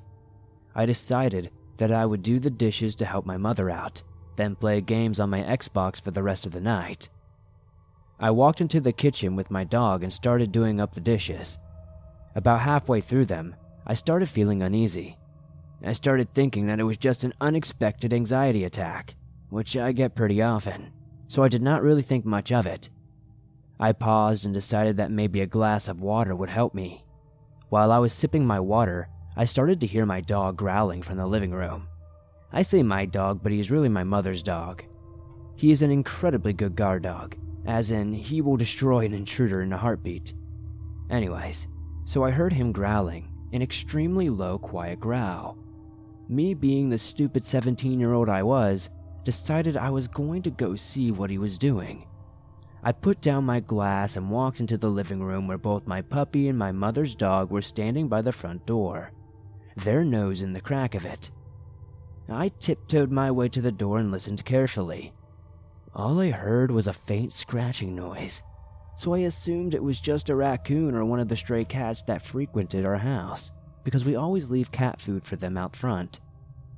I peeked out the front window, which is located right beside the door, and I did not see anything. just the darkness of the yard. A porch illuminated softly by the glow streetlight in front of our house. So, I told the dogs to chill out before they woke the family up. After they settled down a bit, I went back to finish up the dishes and to think of what games I was about to play. As I was washing a plate, I got that uneasy feeling again. The feeling in the pit of your stomach, like you just know something is very wrong. I tried brushing it off, but it was coming on so strong. Suddenly, I get the feeling as though someone was behind me, staring at me, silently watching me. My uneasy feeling turned into scared, then stressed. I was so uneasy that I whispered to myself, "Something bad is gonna happen. I just know it." The floor started rumbling as though someone was running on it, running up behind me as my back turned away from the entry to the kitchen. It rumbled so hard, the pounding of footsteps were so loud, I did not know what to do except put my hands over my ears to block out the sound. It ran up behind me, and it slammed me into the kitchen counter, leaving a large purple bruise on my stomach. As soon as it all started, it stopped. Nothing but silence in the kitchen once again.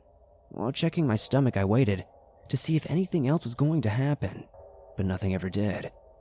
The room fell quiet once again. I started panicking, feeling so scared about what had just happened to me. I finally got the courage to turn around, and as I did, I sighed in relief. My big-eyed puppy was sitting there in the doorway staring up at me. I walked over to her and hugged her, then hooked her up to the leash to take her out before I went to bed. At this point, it was about 12 p.m., and I was so scared and exhausted from that experience. I just decided it was time for my body to get some sleep. It was desperately craving rest, but I could not go just yet. I had to take my dog out. It was gonna be hard, though, to explain this bruise on my stomach to my mother. I said to my puppy casually, "Hard to believe that my mind could conjure up something so scary." I hooked her up, and we were ready to walk outside onto the porch. Normally, we have 4 baby stray cats that basically live out there, but they were nowhere in sight, so I assumed they took cover at the neighbor's house. I walked the little puppy into the yard a little ways away from the side of the house where the kitchen window was. Now, I was not in the front of the kitchen window. I was at the front of the yard, but I could see the kitchen window from where I stood. I looked down and talked to my puppy, telling her she was a good girl and how beautiful she looked. You know, what all puppy mamas do.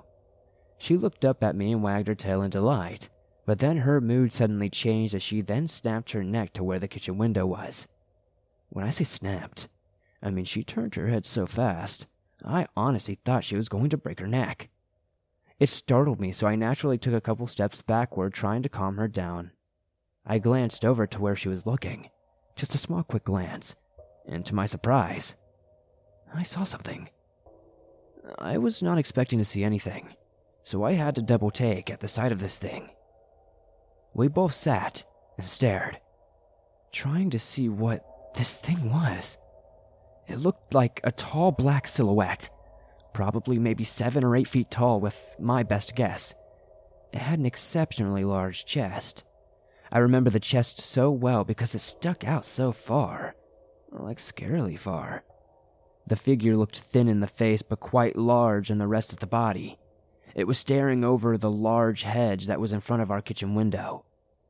It was staring into the window, like it was waiting, silently or something. Like it was waiting for something or maybe even myself to move inside the house. I'm guessing my dog's eyes finally adjusted to the darkness because she let out a small woof at the creature. As soon as she did this, the creature turned its head and stared at me with huge green eyes. My heart sank. The way its eyes were reflecting off the light, it made me instantly think that I was standing in front of a giant. This thing was easily 7 or 8 feet tall. It was silent. No sounds were coming from this thing. Nothing. I was so focused on the creature that I had failed to realize that the night insects had gone silent as well. There was no noise, except for the static sound of the energy coming from the city. I froze while my puppy started barking loudly and violently. What could this be? Am I seeing things? Is this real? I scooped up my puppy in my arms and ran inside of the house. all the while feeling the same pounding and hearing the loud thudding footsteps as the previous encounter that took place an hour later. I ran. I ran so fast that I almost tripped over my own feet multiple times. I darted indoors, basically tossed my puppy on the couch, and locked the door as fast as I could. Leaning against the door, I listened for whatever it was that chased us in. I also held the door closed, thinking it would do something to protect us from that thing. All I could hear were the sounds of my heavy breaths from running so hard. My dog was barking, and it must have disturbed my family because my mother came out of her room and saw me holding the door closed. She saw that I was distressed and wrapped her arms around me, telling me everything was okay and asking me what had happened. I could not get out the story. For some reason, my mind told me not to tell her because I knew she would not believe me. So I made up a story about how one of the neighbors startled me and assured her that I was okay.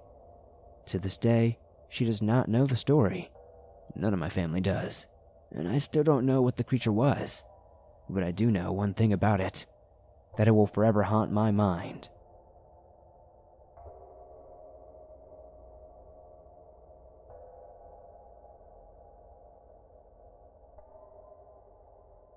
I live in Guyana, South America. It is a Caribbean nation rich with cultures from all over the world. As such, our culture is a mix of them, and so too are our cryptids. While ghosts are practically a norm here, even the most skeptic would have a story for you that defies logical explanation. I have a slew of encounters that I intend to document here, but this one does stand out as particularly weird. It happened quite a few years ago now. I was about 15 at the time. I am now 27. In the local area that I lived, there is not much to do, so my friends and I would go out to the pool hall among other spots to kill some time. My friend, Oral, decided to take a ride to meet a girl he was interested in. He needed a wingman, so I went along for the ride. It were the days of teenage poverty, so we shared a bicycle. As we rode to her house, we had no worries. It is our area, so why care about what time it was? It was about 11:30 at night if I do remember correctly. The area was incredibly dark. It was pretty much like a blackout. I was on the bar of the bicycle looking around as my eyes adjusted to the pitch darkness. But this was not necessary though, as what I saw next lit up not only the line of houses it flew over, but seemingly the very atmosphere around itself for a good radius of time. It was like a flying bonfire if I had to guess. We saw a huge ball of fire moving over the houses. It was no meteorite, but seemingly a living flame moving as if it had fully sentient mind. Like a bird of prey sniffing a meal. Imagine a meteorite that is made of spinning and swirling flames, and about 4 feet in diameter. That is the gist of it. From my extensive knowledge of our local legends, I knew that this was a fire wrasse, a male Indian vampire and fire elemental. They are regular humans that take upon a demon and evil spirit. They do these things to go about their evil deed to sustain themselves with the blood of the living, apparently. Before they leave their home, they would literally remove their skin to take their true form and place it into a calabash, which is a bottle gourd made from a plant. And then they would go about seeking fresh blood while traveling as a ball of fire through the air. While they would prefer children and plump adults, they apparently loved to feed on healthy cows and farm animals. They would transform back into their physical form to feed, and then back to a fireball to escape and travel. My dad even gave me a few stories about seeing one at the sugar factory estate a few villages away when he was working there. Knowing what it was, however, he did nothing to quell our growing uneasiness burgeoning on fear. In the back part of the area, there were a lot of local cattle herders and farmers too, so it seemed to be in its hunting grounds. What followed next was more surprising than anything. The ball dipped and seemed to sputter, but I then realized it was making its way into a window of a house at the end of the block. We were both mesmerized by the whole situation, not daring to believe our eyes, but having no choice as it was no hallucination. We were both looking at this thing, slack-jawed, standing on the road not more than 100 to 200 feet away from this thing. A few minutes later, we heard a cry. There was a baby in the room, and it was in distress. We panicked and did not know what to do. It was not like we could legally jump in there and help. We began to yell for the people in the house. Maybe they were still awake. Luckily, the father was, and he rushed to the crying baby, and we all watched in shock as the ball of fire launched out the window without breaking the louveur's glass panes. Or anything. It didn't even light anything on fire. It was a wooden house, so you would think. At that point, our limit for fear and craziness broke. We both got on the bike and rode to hell, trying to reach home. We did get there eventually, in record time too, and proceeded to try and forget everything we had just witnessed, but it was way too vivid of an experience. We discussed it many times over the years, always trying to find some type of way to discover some shred of rationality, but to no avail. That night we both know we saw a fire wrasse. There is no doubt about it.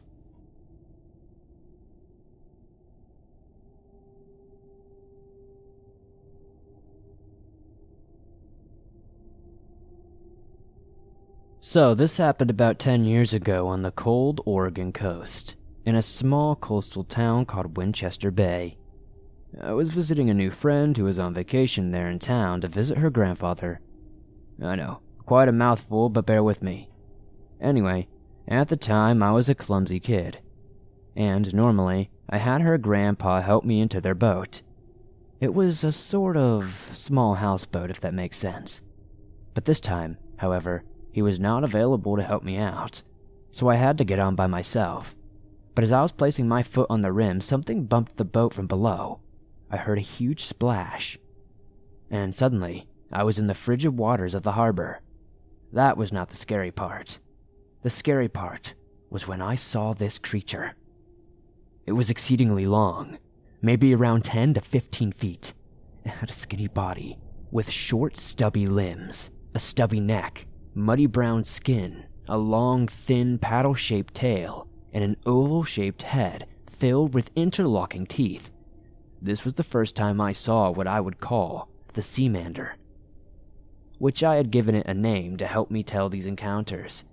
Now, I would have brushed this off as a kid's overactive imagination if I had not encountered them 2 other times, both times from a distance at night. The first time seeing its head go above the water, and the second time hearing one of them swim around in the waterway under a bridge I was crossing, followed by snarling. I also would meet 2 others that would have encounters that fit my description of my previous encounters. One of them having hooked a big creature that began to roar, and the other being stalked along the side of a river late at night. What are these things? I don't know, but they are not a well-known cryptid, so I thought I'd share here on your show, and see if anybody in the comments has any idea what the Seamander could be.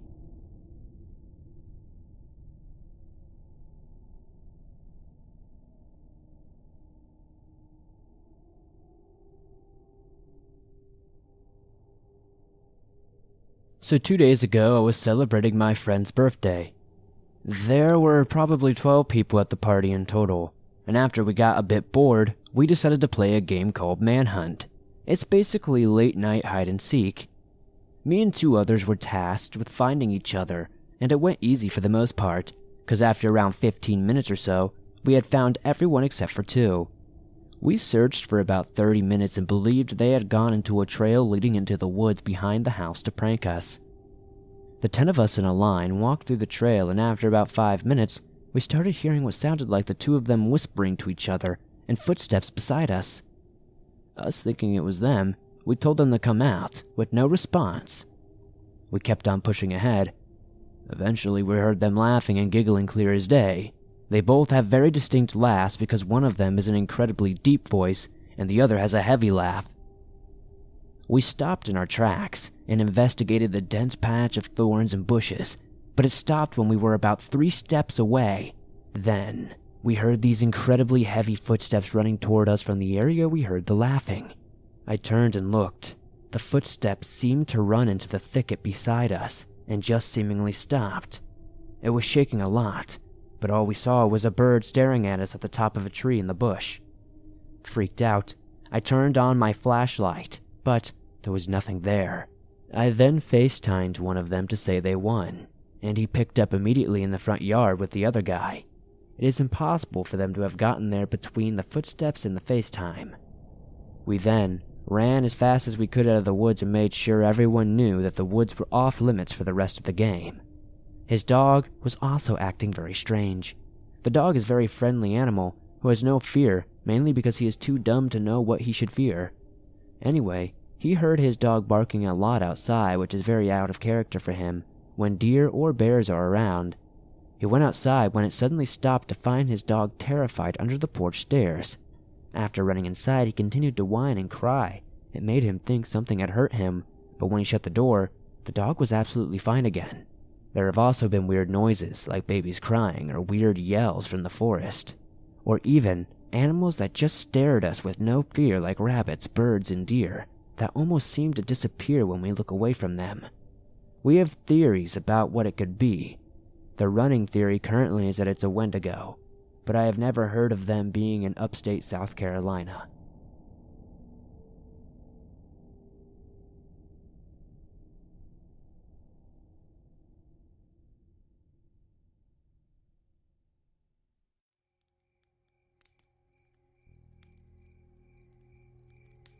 I have been hesitant on sharing this story for a while, mainly since I do not want anyone ever thinking that I or any other person in this story is crazy. Although saying this actually happened sounds very cliché, but I can assure you the following stories are true. Now, before I begin the first story, just for a bit of background, I am an intern for a church that does work on a Navajo reservation site helping the community on people's homes like roofing repair, repainting, and interior fixing.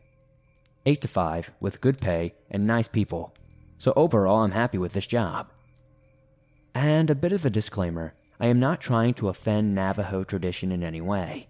This is just a first-hand story on what is currently happening on my trip. Over the past 2 months of internship, I have begun to grow close with some of the residents on the reservation. One lady that I got to know well was the superstitious type. Like, never be outside at night, or other random things such as that. But the biggest taboo I was to never mention, mainly because I was told by my superiors, was Navajo folklore like skinwalkers and other bumps in the night. However, one day it was quite different in the sense that the question was just burning within me. I was on my lunch break after wrapping up painting parts of her house, and she sits next to me on her porch, and we talk for a while. But I finally feel comfortable enough to ask her about any folklore and stuff like werewolves or anything of that sort. I did not really expect a response. I thought maybe she would quickly say no, then change the topic. But if anything, I was more scared I may offend her. But to my surprise, she turns her head, looking toward the outside scenery, hesitates, but then says, "Yes, I know some, and I've experienced it too." She proceeded to tell me a description of the apparent equivalent to a dogman or a werewolf. To paraphrase, she said, "Werewolves look like normal people but masked in white paint, covering their face, arms, and chest. Their whole body will be white as a corpse, covered with black symbols, quite possibly related to the devil or something. More specifically, they are grave diggers and necromancers as well. They dig bodies up only to steal jewelry, although they may perform other acts to corpses," as she quickly strayed away from going into too much detail about that. "Werewolves also get their power from the devil. That is how they are able to possess with such supernatural strength and endurance." I was surprised to hear this, although I figured werewolves and dogman and stuff like that would not look anything like they did in Twilight or Scooby-Doo, although deep down, I thought she sounded a bit crazy. Before I could ask more questions about these werewolves, she began to tell me her own interaction with these supernatural beasts. Her story still gives me chills. She explained that one day she and her husband were driving on the curvy roads alongside the mountains, only to find a woman with her face covered by her hands. She was kneeling in the middle of the road, appearing as though she was crying. The woman looks up towards the car's headlights to reveal the same white paint and sacrificial symbols mentioned previously. Her husband honked his horn and quickly slams on the brakes only to be too late, and hears the loud thudding cracking of the woman's bones and splashing of blood all over the windshield. Once she and her husband stop the car safely and process what just freaking happened, they quickly run over to the spot where they hit the woman.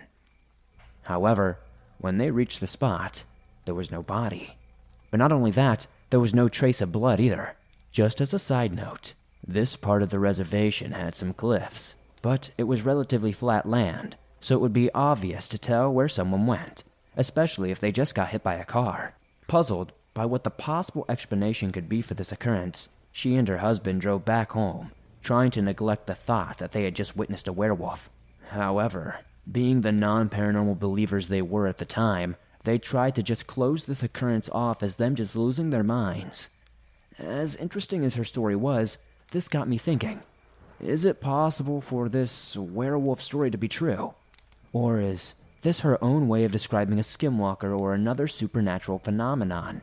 Because she did not think I knew what a skinwalker was at the time. The question kept circulating through my head.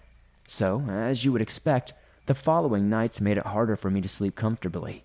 Because of that, during the work days I would feel more and more mentally drained, almost paranoid. At the end of the week, around 6, I was sitting in the car driving back to the church site, and was in the mental state of mind where I was half awake and half asleep. My buddy was driving and claimed that he wanted to pull over to the gas station that was near the church to grab a couple of snacks to munch on during our debrief time in our cabin. Since I was too tired to argue, I said fine and laid my face against the window and tried to doze off while I waited for my friend. However, I had the weirdest feeling that I was being watched. So naturally, I opened my eyes and looked out the window. I didn't see a thing. However, when I turned my head at the corner of my eye, I thought I saw a white figure, just as the woman described previously. I looked back, and nothing was there. But I swear on everything, I saw something. Since it was beginning to get darker outside, I quickly sat up in my seat to readjust my vision. But when I looked back out the window, it was almost as though the figure vanished. Perplexed, I stepped outside the car and looked around, but there was no trace of a creature even existing. My buddy came back out and questioned what the heck I was doing. Debating whether I should tell him, I decided to say, "Oh, I was just getting some fresh air. Let's head out." The following days have been even worse for me. My mood is getting worse. I'm feeling way more paranoid, and I think something is out there. And at night, I can almost swear that I hear a scream in the far distance. Everything outside just looks 100% scarier to me now, because there's barely any outside light besides the moonlight, so everything has more of an exaggerated appearance. But believe me, I know I sound crazy, but the worst part is, if I tell anyone, they will probably think that I'm actually crazy.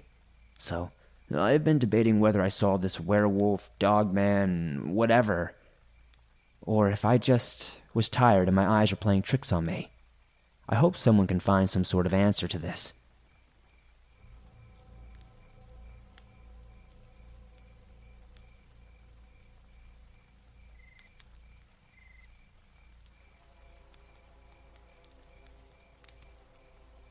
I would like to share an encounter I had in 2005 or 2006. I was 10 or 11 years old at the time, and it happened on my grandparents' property, out in the country near Denmark, which is southeast of Green Bay. The land out there is mainly farmland, with patches of woods every so often. My grandparents own a few acres of land, and on the far right of their land, there's a thick patch of woods and a swamp that goes on for quite a bit before hitting another farm field. I was standing on the back deck, shooting cans with my BB gun. It was a hot and muggy morning in July, and all morning outside, I just had this eerie feeling that I just could not seem to shake. It was like I was being watched, but every time I would look around the front yard, I could never see a single thing.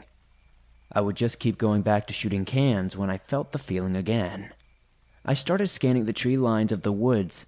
This time is when I saw it. It was standing next to a tree. It was large, larger than anything I've seen around here. When I got older, I went back to that tree to try to get an estimate on the height. I would say it was around 7 to maybe 7.5 feet tall.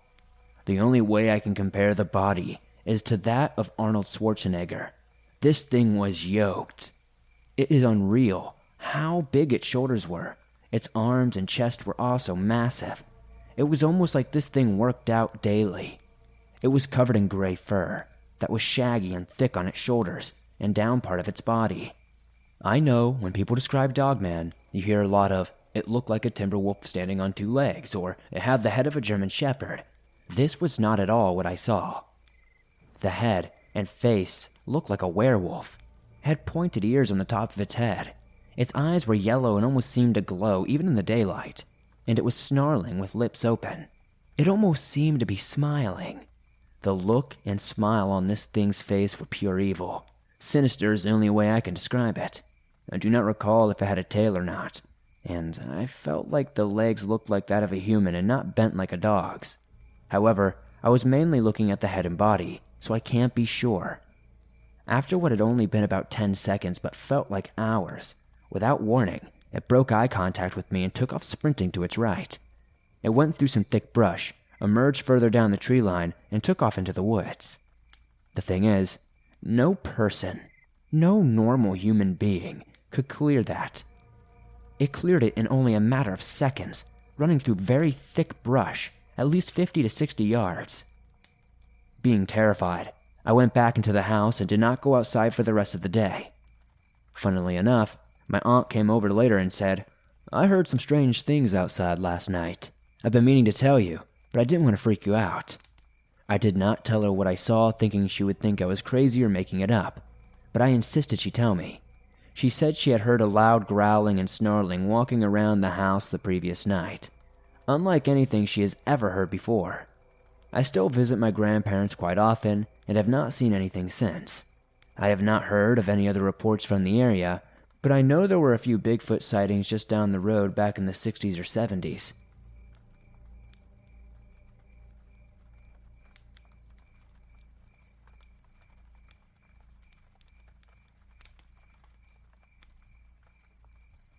I've never really heard about encounters from Norway, Scandinavia. Not even really Europe either. But here's my story. For a little bit of background information, I'm a 27-year-old guy from Norway who lives in the western part of the country. I work and have a girlfriend. I'm 194 centimeters tall, or 6'4" in the US. I weigh 230 pounds, I'm fairly athletic, and I'm not really scared of much. But that night, I was intensely scared. I haven't walked, camped, or done anything in the woods ever since. I have been in the woods since, but not in this particular part of the country, I guess I should say. I have always loved the forest. It's so quiet and peaceful. I love being alone, actually. If I have spare time, I always like to do things outside, whether it be fishing, jogging, playing soccer, basketball, hiking, or whatever really. Now, on to the encounter. The day was seemingly very normal. It was a Saturday afternoon. I had packed my tent and some food and was heading out to a local mountain. I wanted to go for a one-night camping trip. It wasn't a very difficult hike, but it was a very steep one. After 2 or 3 hours, even though I'm in respectable shape, I'm heavy and long, I was pretty tired. I didn't have any mobile phone or clock with me, but my best guess is that it was around 8 p.m. It's not that easy to guess the time, since the sun is up almost all day and all night when it's summertime in Norway. It was a nice and clear Norwegian evening. It was the typical summer weather. I made a fire and cooked some food. I had a couple of hot dogs and a pack of marshmallows with me. After a couple of hours, I had eaten my food. I honestly felt a little sick because I probably ate 10 too many marshmallows. I had enjoyed my meal and taking in the heat of the fire, thinking what a lovely evening it was. Eventually, it started to get somewhat dark. I'm gonna have to guess that the time was somewhere around 11 p.m. or midnight. I had planned to kick back and read, but it became a little too dark to do that. Sure, I could see and all, but it became a little hard on the eyes to concentrate on the letters. I probably was a little too tired also. Suddenly, I heard a noise to my right. It sounded like it was coming from a bush. I turned to look in that direction and saw something just standing there. It was standing to my right and kind of ahead of me. I've listened to many reports, and they all say the same thing. This creature normally is between 7 and 9 feet. This one really wasn't that big. I would say it was probably 6 feet at the most, but it shook me hard. In one moment, I was enjoying a nice evening by myself, and in the next moment, I felt extremely startled. It was breathing heavy, like a very tired man, but it sounded animal-like, wild and weird. It sounded like it almost had throat problems or had slime stuck in its throat or something. I really don't know how to describe it with writing. I was still sitting there at this point, and I just looked at it. I believe I was actually frozen in fear. I have never encountered anything other than a deer in the woods. The most dangerous animal we have in the area is probably a fox. The creature was frozen as well. It was standing on 2 legs with its arms down at its side. I can't say how many seconds we were both like this. Of course, it felt like forever, an eternity. I couldn't see its eyes because they were dark and kind of in the shadow of its brow or sockets, and it also had some hair, but its head was fixated on me. What I could tell was that it was just sitting there, paying attention to what I was doing. I didn't utter a word at it or yell. It just wasn't something I considered doing. I was way too scared to make the first move. Now, you know how a cat slowly moves its paw ahead. When it thinks it's safe or when it thinks its prey isn't paying attention. Well, to me, that's exactly what it started doing. This incident ended with me throwing a handful of red glowing sticks from the fire at it. When I did that, it bolted. I haven't seen anything since, but I'll keep you updated if I do.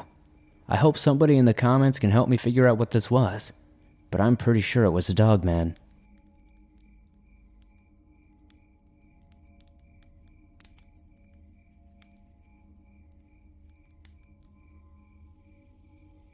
I will start up by saying that this is not my story, but it was such a crazy encounter that I have since asked each of my friends through the years to recount the events.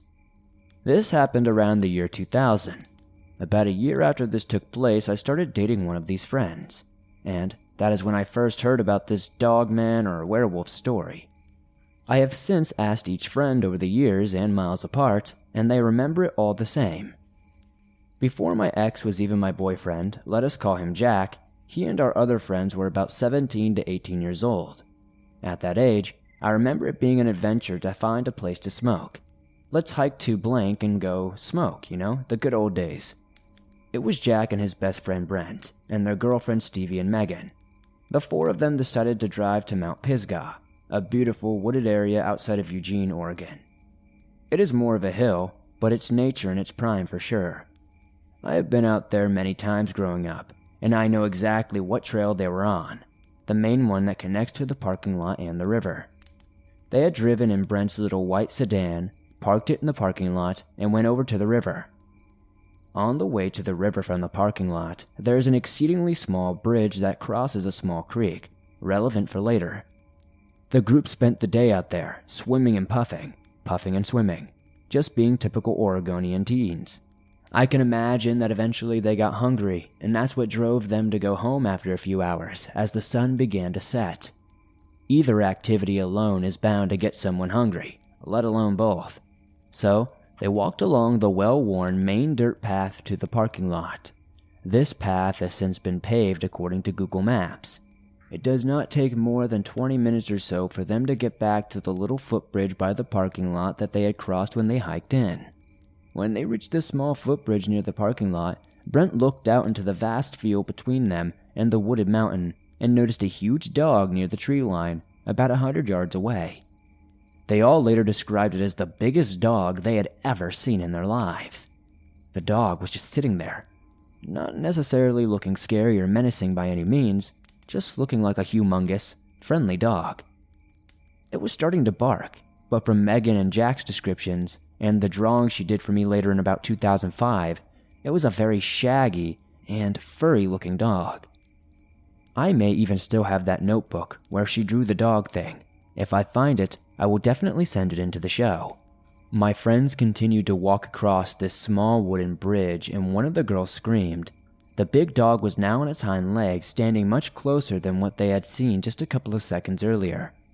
It had traversed most of the large field in the seconds it took them to cross this 10-foot-long bridge. Whatever this thing was, it was quiet, fast, and stealthy. My 4 friends ran to the car and they had the classic, cliche, "I can't get the key in," because Brent was fumbling madly for the keys. At this point, the dog was standing on its hind legs at the very edge of the parking lot, looking at them. Still, it had the dog face. It still had the dog body. but it was standing up. They never saw it walking on all four or just two. It was like every time they looked at it, it would just be standing there, closer. As Jack had said, every time they looked up, this thing was closer but not moving. All of them recounted how surreal it was to see a dog standing on its hind legs. I couldn't tell you for the life of me if it ran for a few ticks and then stood up again, or if it was just teleporting. I don't know. Whatever this thing was stalking them, though. This was in Lane County, Oregon in the year of 2000. There are few, if any, bears out there. It would be odd, but then again, I was not there. The kids got into the car and sped off, leaving the Pisgah dog to do whatever it wanted to do. I have never had a reason to doubt any of their stories. In fact, Stevie doesn't really like talking about this at all, because it's far too creepy for her.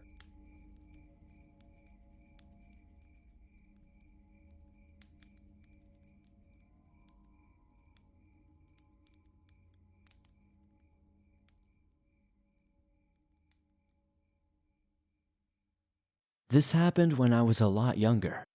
I think I was about 20, and back then, I would often go into the mountains to hunt. By the time night fell, I would set up in a small clearing. I was adding more wood to the fire, and resting at the entrance of my tent was my hunting rifle. I had just reloaded it and cleaned it. I got up to gather some more wood when I heard a noise behind me. I turned around to face the sound, and I saw that my rifle was now missing. A shadowy figure was running towards the trees with something long in its hands. I knew that it must be my rifle. I gave chase, but there was too much distance between us. The shadowy figure slipped into the darkness of the forest. I have no idea why I chased him, since he did have a gun, and I did not. The guy was dressed entirely in black, and whatever he was wearing looked like fur. For a moment, I thought that it might even be a human. The way it was running was kind of odd, though. It kind of leaned forward, with its arms seeming to be a little long. Whatever it was, it looked like it had lived out here in the mountains. It looked feral and far too big. I had no choice but to run back to my campsite. I felt incredibly uneasy. There were lots of my possessions lying around. He could have taken anything of value, but he didn't. He just took the gun. While I thought about that fact, a chill raced up my spine. I didn't know how much danger I was in at the time, and I was alone in the woods at night. There was a pitch black darkness all around me. Clouds had covered up the moon. There was no way that I was going to be able to sleep that night. I decided to extinguish the campfire. I didn't want to remind this guy of my location. I planned on getting out of the woods as soon as the sun began to rise. I didn't want to be out there walking around in the dark. I grabbed my hatchet, kept it in my hand, and waited for the morning to arrive. Thankfully, the night was uneventful and I was safe. At the first sight of morning, I quickly packed up all of my things and started back down the mountain. While I was heading down through the woods, I heard the explosive sound of splintering wood nearby. I saw a bullet hole in a dry tree trunk just a few inches away from me. I immediately thought about my missing gun and the events of last night. I got my head down low and just ran as fast as I could in a zigzagging motion.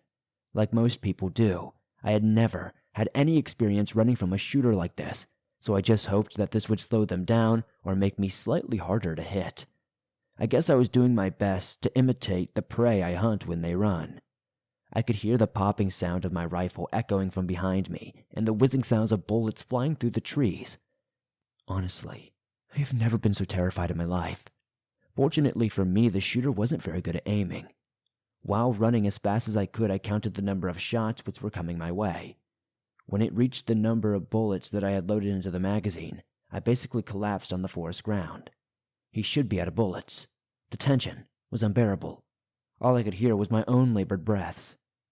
Then I silenced myself as an alarming thought crept into my mind. What if he was reloading? What if he had another weapon? I was exhausted, but I knew I couldn't take any risk. I needed to run again. Just as I was getting to my feet, I heard something heavy land next to me. It was my rifle. I looked at the barrel and it was bent. I just ran and hoped for the best. I managed to make it down the mountain and back to civilization. I haven't been hunting since. I totally fell out of love with it.